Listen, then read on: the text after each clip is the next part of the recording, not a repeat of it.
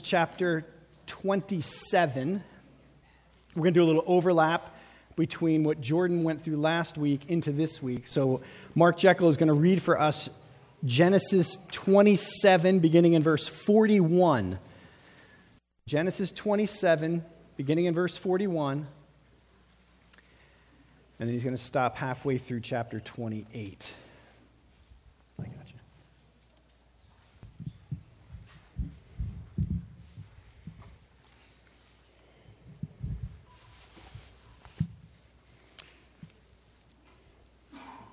Now Esau hated Jacob because of the blessing with which his father had blessed him.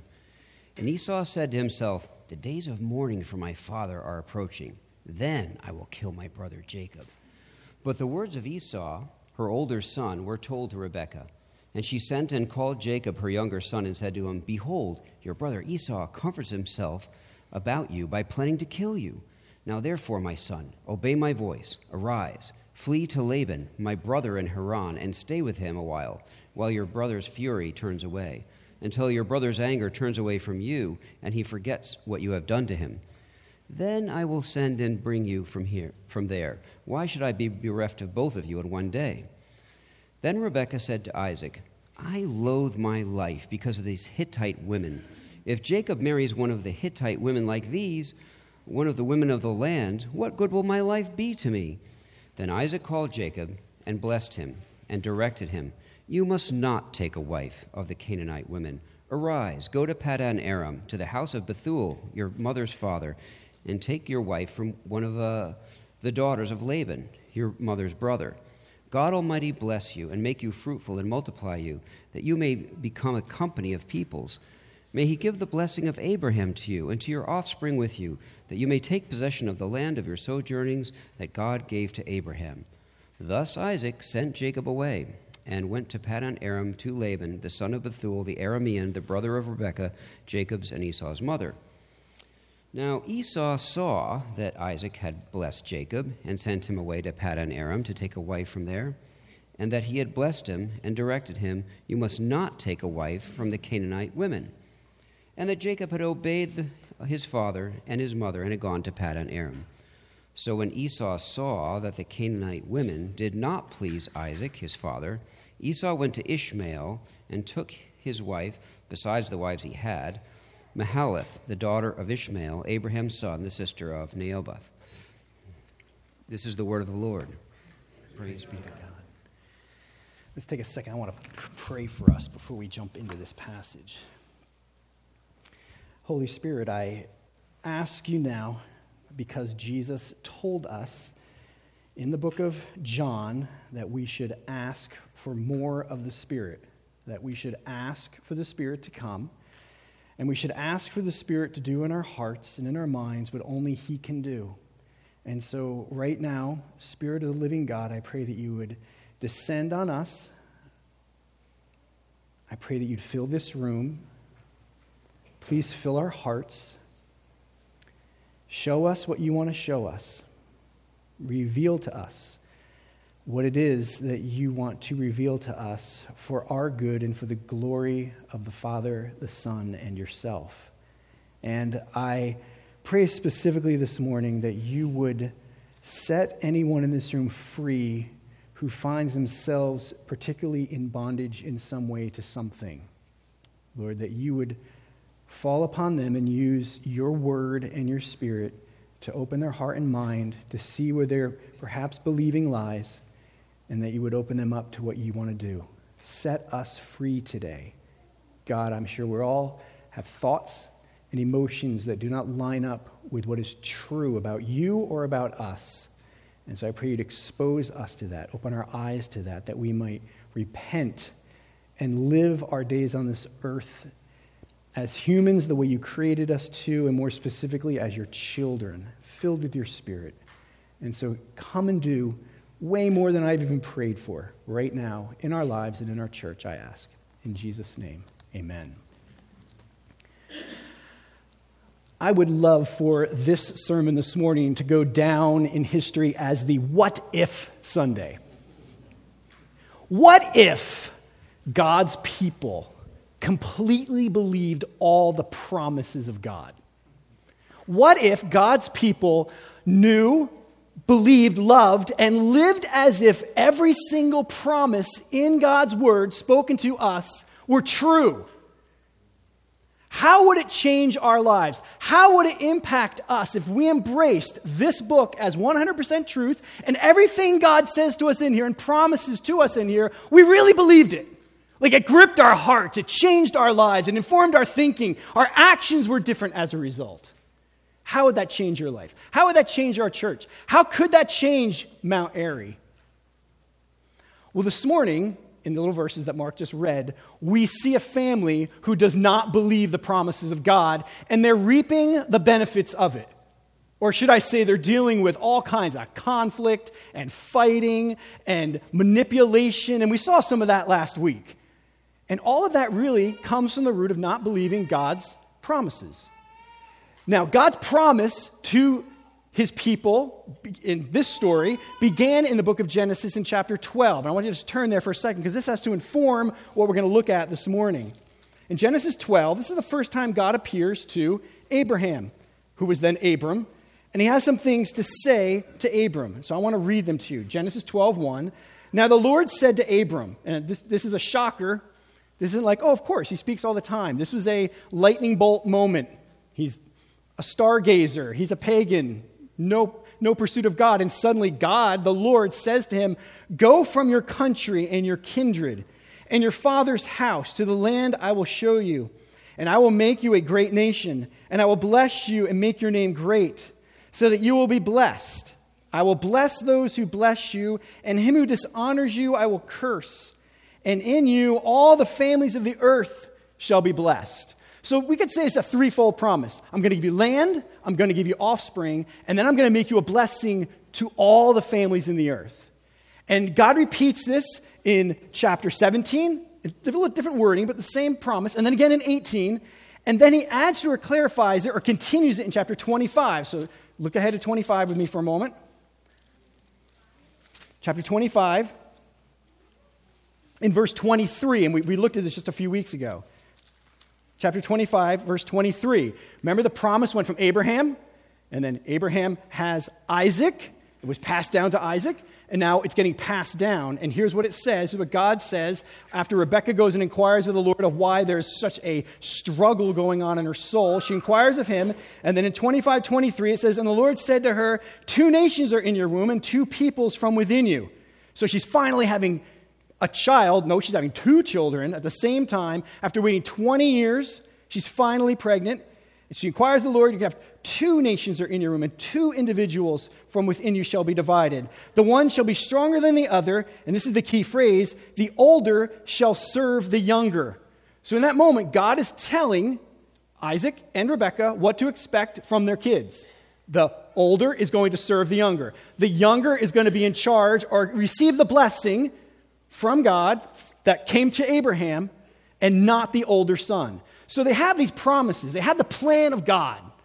Now, I try to imagine what it would be like if God laid out that clear of a plan for me. And this is what your kid's going to do, and this is what this kid's going to do. And you kind of knew what was going on, and you knew where it was headed. They knew. But as the story unfolds, they don't live like they knew. They don't live like they knew the promises of God. And so what I want to do this morning, I believe the Spirit wants us to actually enter into their conflict, their manipulation, their fear, their anger, that results from them not believing, loving, or living as if the God's promise and plan are true. And then I want us to recognize how we can often be like them, how you and I can be like them, how we cannot believe God's promises at times, so that we can then fight against that and start believing more. Because we know, we've talked about this often, that we're believers, right? But I'm an unbelieving believer. In other words, I believe, but I don't believe. There's days that I believe more than others.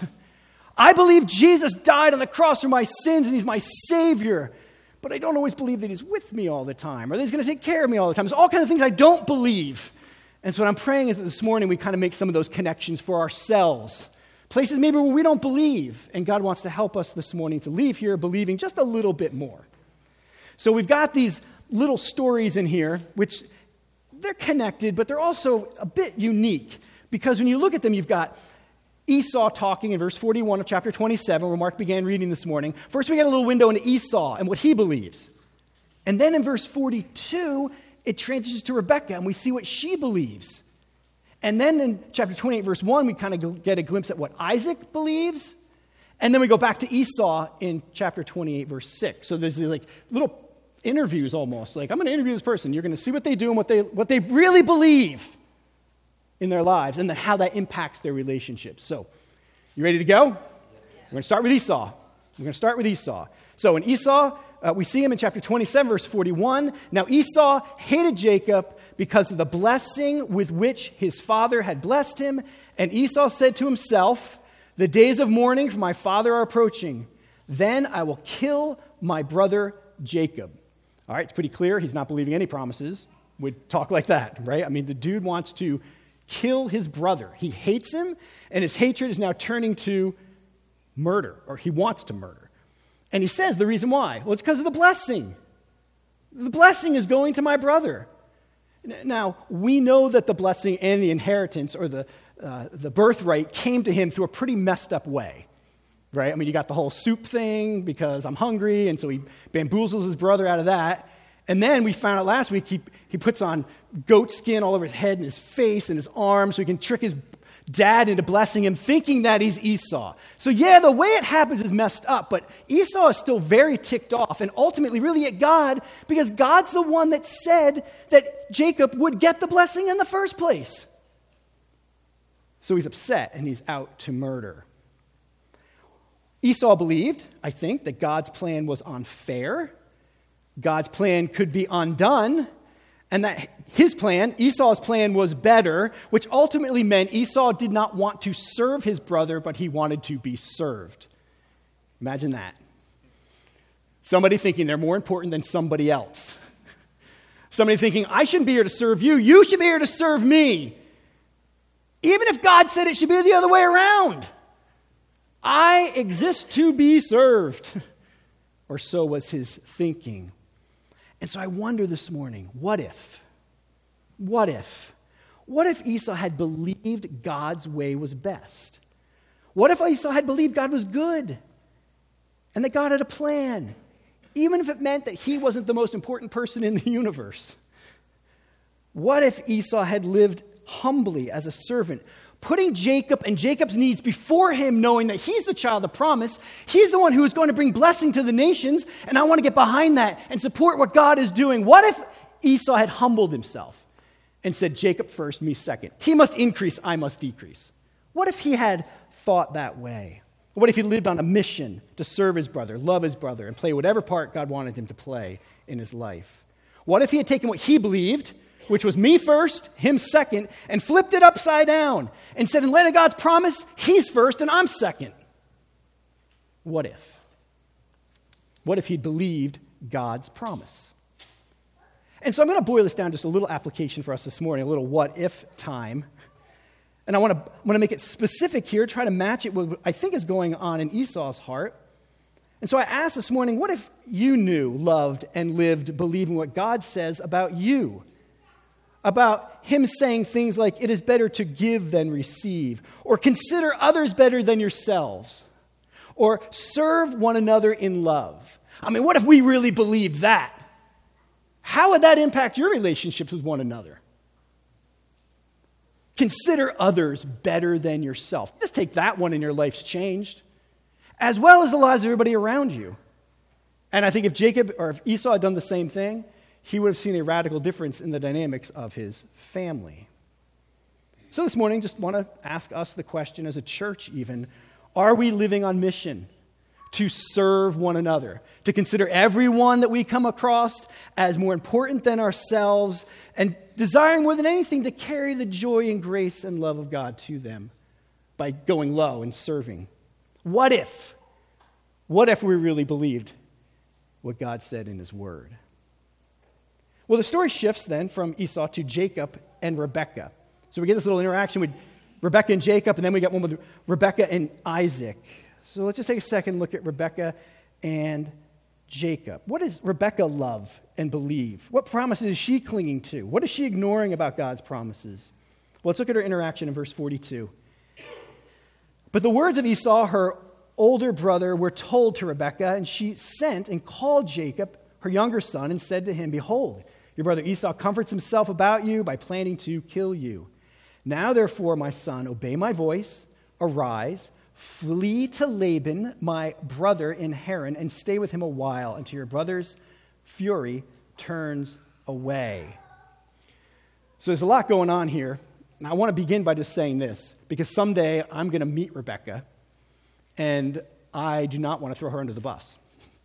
So I'm going to tell you right now that the things she does in this story are all in my heart, and I want to do them. And I also want to recognize she does not have the gospel or the Spirit of God living in her. So I'm giving her some grace here. So even if you hear me talk what might seem hard or harsh, know that in my soul there is a sense of grace. But I want us to identify with her as people who do have the Spirit and do have the written word and do have the gospel, because there's power in that. There's power in that to believe that she didn't have. So I'm going to give her grace, although I'm going to probably press you maybe a little more than you want to be pressed this morning.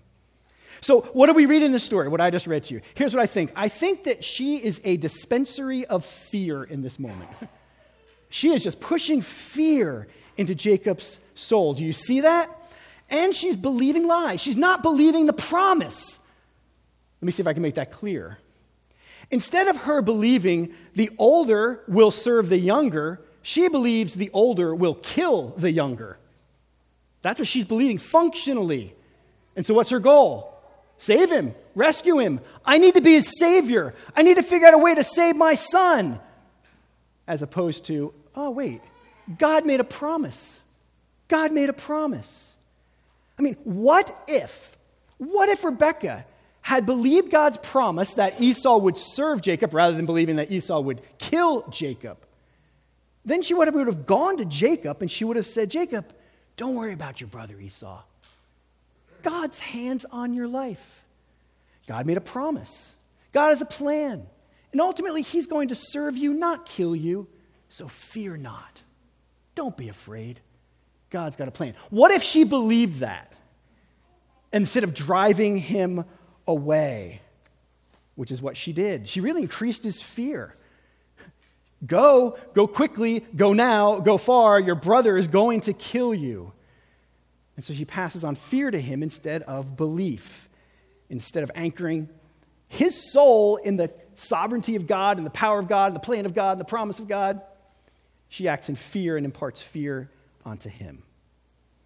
So that's the first little thing. And then it seems with little or no transition, I don't know whether Isaac is there when this is happening, but verse 46, now we see her interaction with Isaac.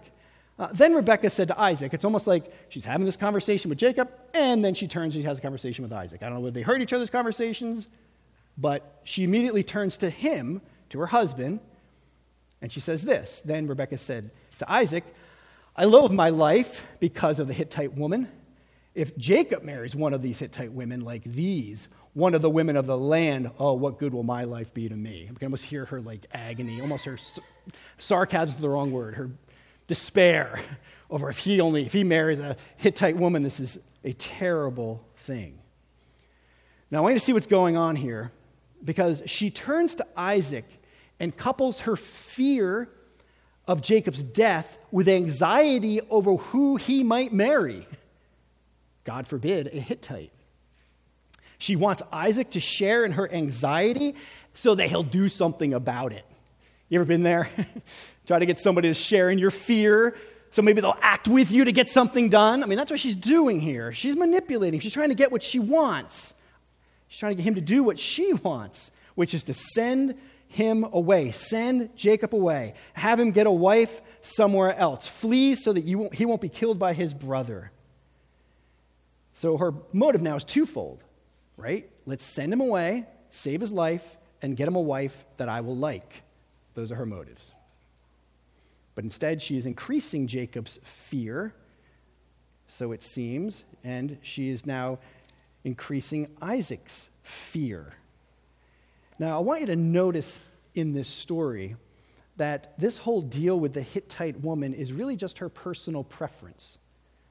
Nowhere in Genesis so far has God said anything about not marrying a Hittite or marrying somebody specific.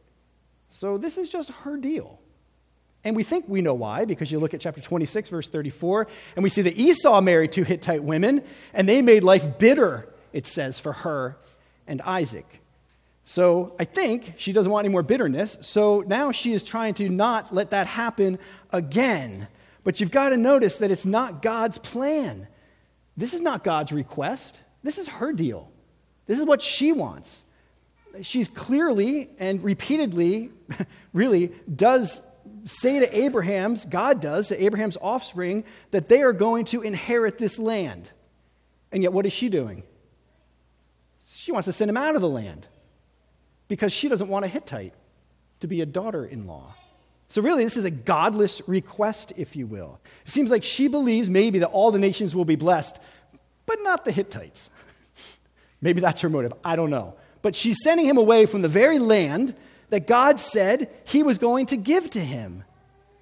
And I find it crazy if you kind of think about Rebekah's life.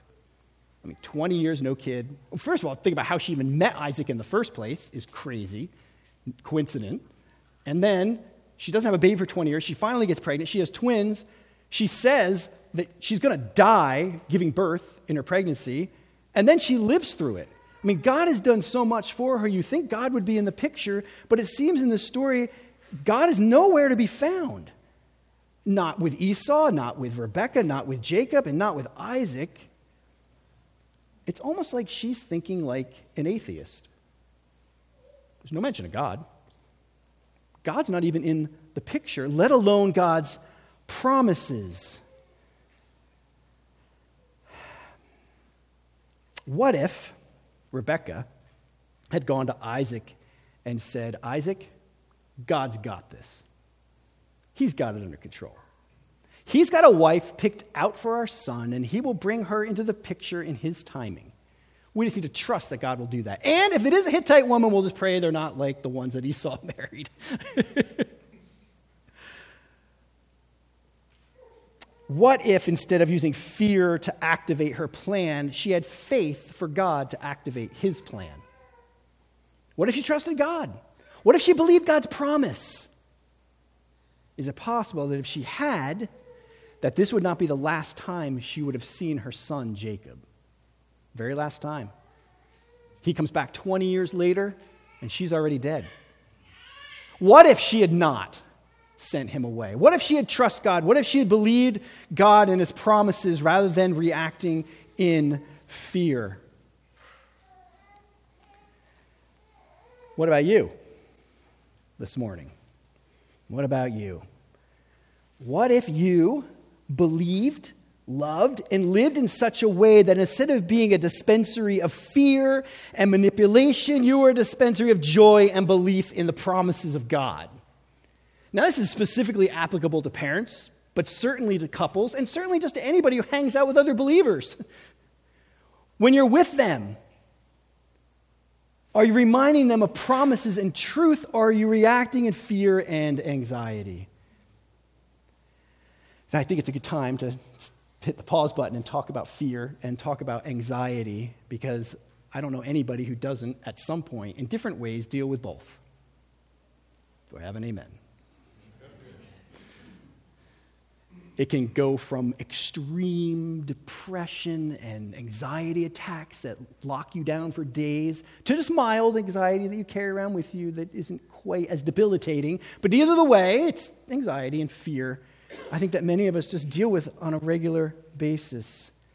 And I'm pretty sure, in fact, I'm very sure, that there's something about Jesus, about who he is, about what he's done, about what he's doing or will do, that is meant to speak into your anxiety, that is meant to speak into whatever it is that you're dealing with in your fear. Because we do believe that Jesus is the answer.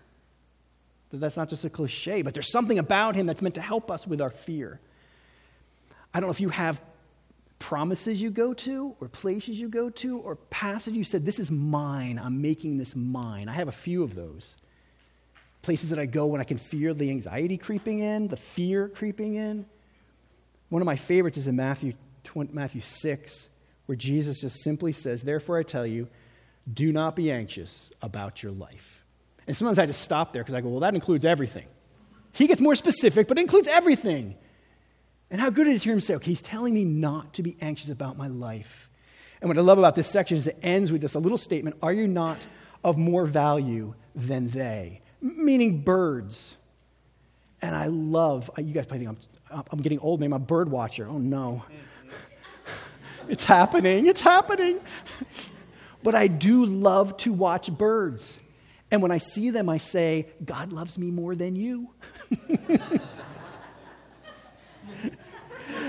And when I see them eating, I think, God provided for them. He's going to provide for me.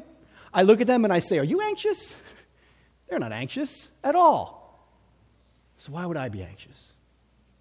It's a silly little promise, but it's what God says. It's rhetorical. Are you not of more value than a bird? The answer is yes. God values me more than a bird.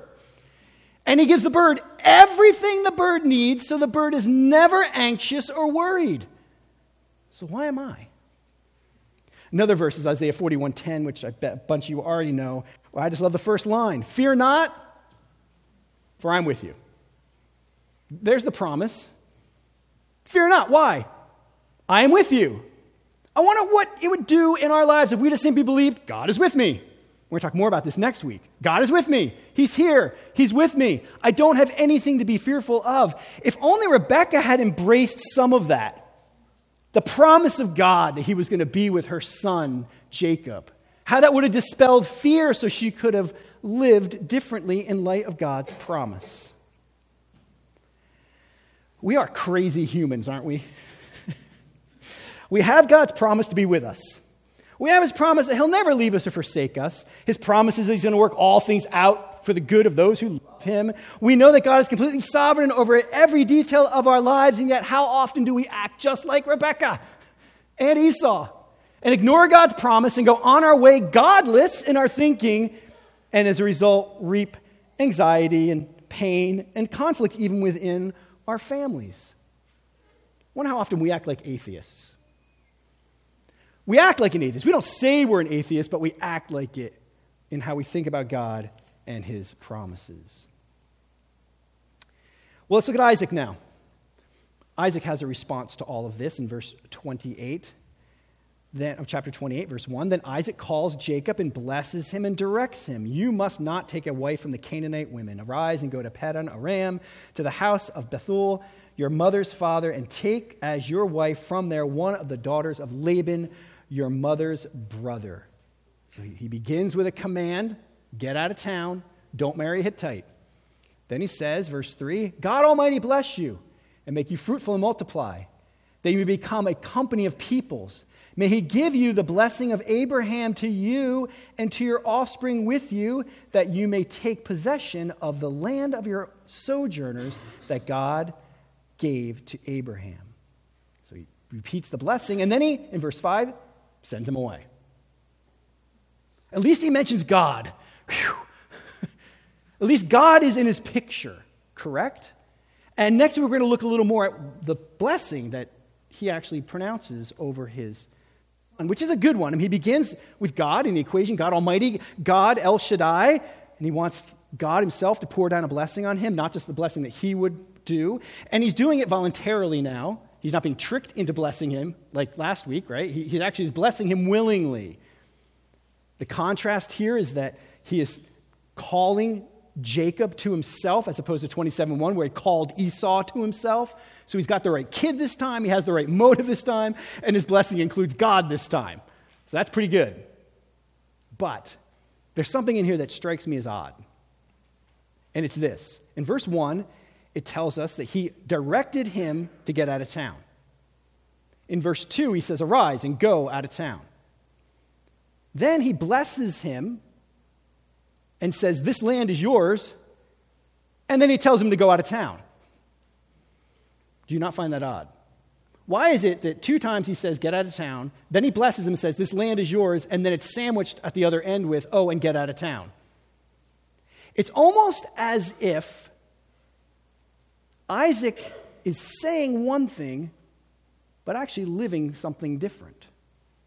It's almost as if he's giving mouth service to, you're going to possess the land, but then his actions are, but you better get out of town. Do you see the contrary Mary going on here? Contrary Isaac going on. He's saying one thing and doing another, which shows you what he really believes. He doesn't believe that God really is going to give him the land, at least not right now, and that it's up to him to protect his son by getting him out of the very land that God said he was going to give him. Crazy, isn't it? Can you imagine saying one thing and believing something else? Crazy, isn't it? Seems like he is saying the right thing, but then actually doing the exact opposite. He's not loving, believing, and living in the good of God's promise. I think he's letting the fear, perhaps, of Rebekah's preference that he not marry a Hittite, and he's letting those things dominate his actions and what he does, rather than the truth of God's word. What if Isaac had believed God's promise to him back in chapter 26? What if Isaac had blessed Jacob and directed him to stay in the land because God had promised to give him that land, and that God was going to bless all the nations through him when he's in that land? What if he had believed that, and instead of telling his son to flee, he told his son to stay and to enjoy the grace of God? And so it leads to another what if question for me that I want to pass on to you. What if we believed the objective promises of God in his word and didn't just give lip service to them, but really believed them in a way that caused us to behave differently? What if we not only said the right thing, but we actually believed the right thing and it impacted how we lived each day? Maybe I can ask it this way. What things do you say are true about God and his word and his promises, but actually you don't live like they're true? I thoroughly enjoy, I love it when we get together one-on-one or as couples and you ask for help with something, you're struggling with something, there's a trial in your life, and I love those meetings. 9 out of 10 times what I find happens is I ask some questions, you respond with very sound theological answers, and then you say, I just don't know if I believe it. That's 9 out of 10 times. I never say anything profound. Usually you're your own self-problem solver. You know what you're believing that's not true. All you need is for someone to come alongside of you and say, it's true. It's true. Because most of the time, at least with mature believers, you know what's true. You know what truth is going to help you in your fear. You know what truth is going to help you with anxiety. You know what truth is going to help you to not take action in a way that you know is not helpful. You just need somebody to come alongside of you and say, yep, it is true. It is true. It is true. I mean, that's why we gather on Sundays, right? All I'm doing is telling you what you already know and telling you it's true. Believe it. Live it. And we need each other to help us do that. I mean, in our groups of 3 each week, I pray that's what's happening. You're reviewing and applying God's word and saying it's true to each other. It's true to each other. And certainly we don't always believe it's all true. But I pray we're all on a journey to believe a little more, to love it a little more, to apply it a little more, to live it a little more in such a way that the world sees even that we're different as we fight fear and anxiety and our own plans with truth from God's word. So there's at least a glimpse into Isaac's deal. And then we go back to Esau, which is kind of funny, the way they just bounce around to interviewing people. And now we go to Esau in this last little round with Esau.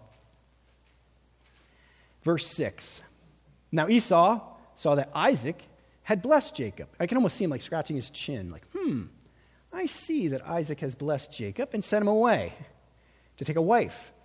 And that he's blessed him and directed him. So he's connecting the dot. He blessed him, and then he sent him away. He blessed him, and he sent him away to get a wife who's not a Hittite wife. So he says, you must not take a wife from the Canaanite women, and that Jacob had obeyed his father and his mother and gone to Paddan Aram.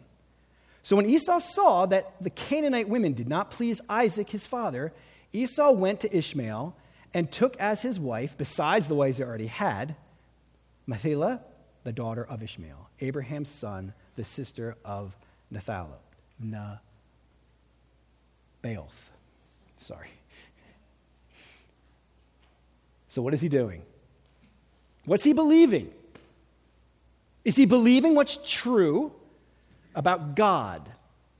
Now, granted, his interactions with God are limited, and he's learned a lot from his father and from his grandfather, but nevertheless, what is he believing in this story?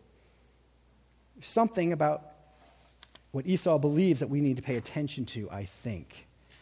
Seems that he is latched onto this man-made preference of his parents. Don't marry a Canaanite. Don't marry a Hittite. And he's connecting that to, oh, that's how you get God to bless you. You do the right thing. Whatever the man-made little thing is, you do it right, and then God will bless me. And so he latches onto this, and he thinks that's the way to get blessing. He doesn't realize that Jacob is a manipulator. He's wicked. He has a deceptive heart, and yet he still gets blessed. He doesn't get that. All he sees is, oh, it looks like he did what his parents wanted and my dad and mom want, so if I do it too, I'll be blessed by God. There's a blessing that's going to come through my man-made obedience, obeying the commands of man. And so I ask again, what if? What if Esau believed that God appeared and made his promises to his grandfather Abraham out of grace? What if he really believed it? What if he really believed my grandfather Abraham was just sitting on a hill, minding his own business, didn't know anything about God, and all of a sudden, shazam, God shows up. All of grace. What if he believed that? What if Esau believed that the covenant God cut with Abraham was one-sided? Only God performed the covenant. What if he believed his grandfather's role was simply to believe in God and in God's promises? What if he believed that God's promise to bless and be with his father Isaac had nothing to do with Isaac's behavior? Because after all, has Isaac done anything to deserve any kind of blessing from God? I mean, he's only done messed up stuff, and yet he still gets the blessing. What if Esau had lived believing God's promises and stopped trying to earn God's blessing?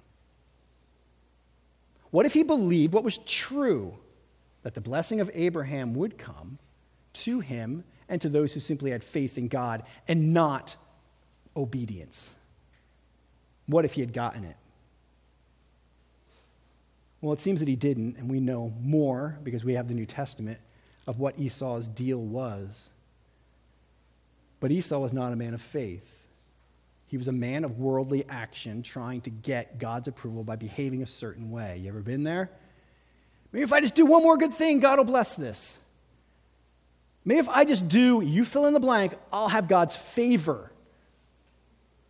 Listen, if God's blessing is based on your performance, it will be meager indeed. It's a Jerry Bridges quote, and I add to that every time. It would be non-existent. If God's blessing is going to be based on my behavior, even obeying God's word, I would never get blessed. How often do I love the Lord my God with all my heart, soul, mind, and strength, and therefore do everything that I do because of my love for him? I don't know what the percentage is, but it's not enough to get a blessing. Which is why we bank on Christ. Because he's already done it all for us. And we believe in him, we trust him. But do we live that way, believing he secured it all? My sins are forgiven. There's nothing I can do to contribute to my righteousness. I seek Christ alone. You know what's so astonishing about this whole story? At least in my mind. You ready for it? This is what's so astonishing for me. Even though no one in this story seems to be believing, loving, or living as if God's promises are good and true, God still keeps them all. He keeps them all. No one's believing him. No one's banking in on it or cashing in on his promises. No one's living as if they're even true. They're not even living like they've even heard God's promises. And at the end of the day, God still keeps them. That's insane. That's really good news. Really, really good news. And we're going to see more of that next week with Jacob's ladder, how God just shows up. Even though Jacob is still not doing anything that God wants him to do. He's done nothing. And yet God descends and speaks to him and blesses him. We'll see that next week more. But wow, in this story, God's people, have to live through so much pain, fear, relational conflict, suffering, which really is mostly rooted in the reality that they did not believe the promises of God. They didn't believe God and what he said was true. And so this morning, I hope that today and this week, what if will echo through your heart. And I have two questions that I want to put on the screen for you this morning that I hope help you with contemplating, what if I believed more? Or how do I believe more? The first question is simply this: what promise of God would most change your life if you really understood it, believed it, loved it, and lived as if it was really true? What promise? Maybe another way to word the same question: what truth has God spoken in his word that if you believed it, loved it, and lived it, would have a radical impact on your life and the lives of those around you? So I just want you to think for a little bit this morning. How does God want to increase your believing in a promise? How does he want to increase your believing? Is there something that you know this morning you're really struggling with and you're able to connect it to, if I believed this, it would impact that? Then I want you to take some time this morning to think through that before we sing another song. Or maybe you don't know what the truth is, and you've got the Spirit of God to help you, and you have a room full of people that are eager to help you. So if there's something man, I know that I am struggling in this area, but I don't know what promise relates to it. Turn to somebody else. Find somebody else. Ask somebody else. Let them help you connect promises of God to things that you're struggling with. I would love to see us this week just to identify, okay, where's our promise? What promise do I want to really grab a hold of this week and live as if it's 100% true? Let's avoid the downfall of our friends in Genesis 27 and 28 who didn't have the Spirit, didn't have the written word. Let's avoid their mistake. And let's grab a hold of what God has given us, his word and his Spirit, to help us embrace and love and believe and cherish the promises of God. I want to pray, and we're going to take just a couple minutes for you to write and think and talk to your neighbor and consider these two questions, and then we'll sing a song to close. Father, I thank you for your promises. God, everything in this world is so shaky. Everything in this world is so unpredictable. Promises are seldom fulfilled or upheld.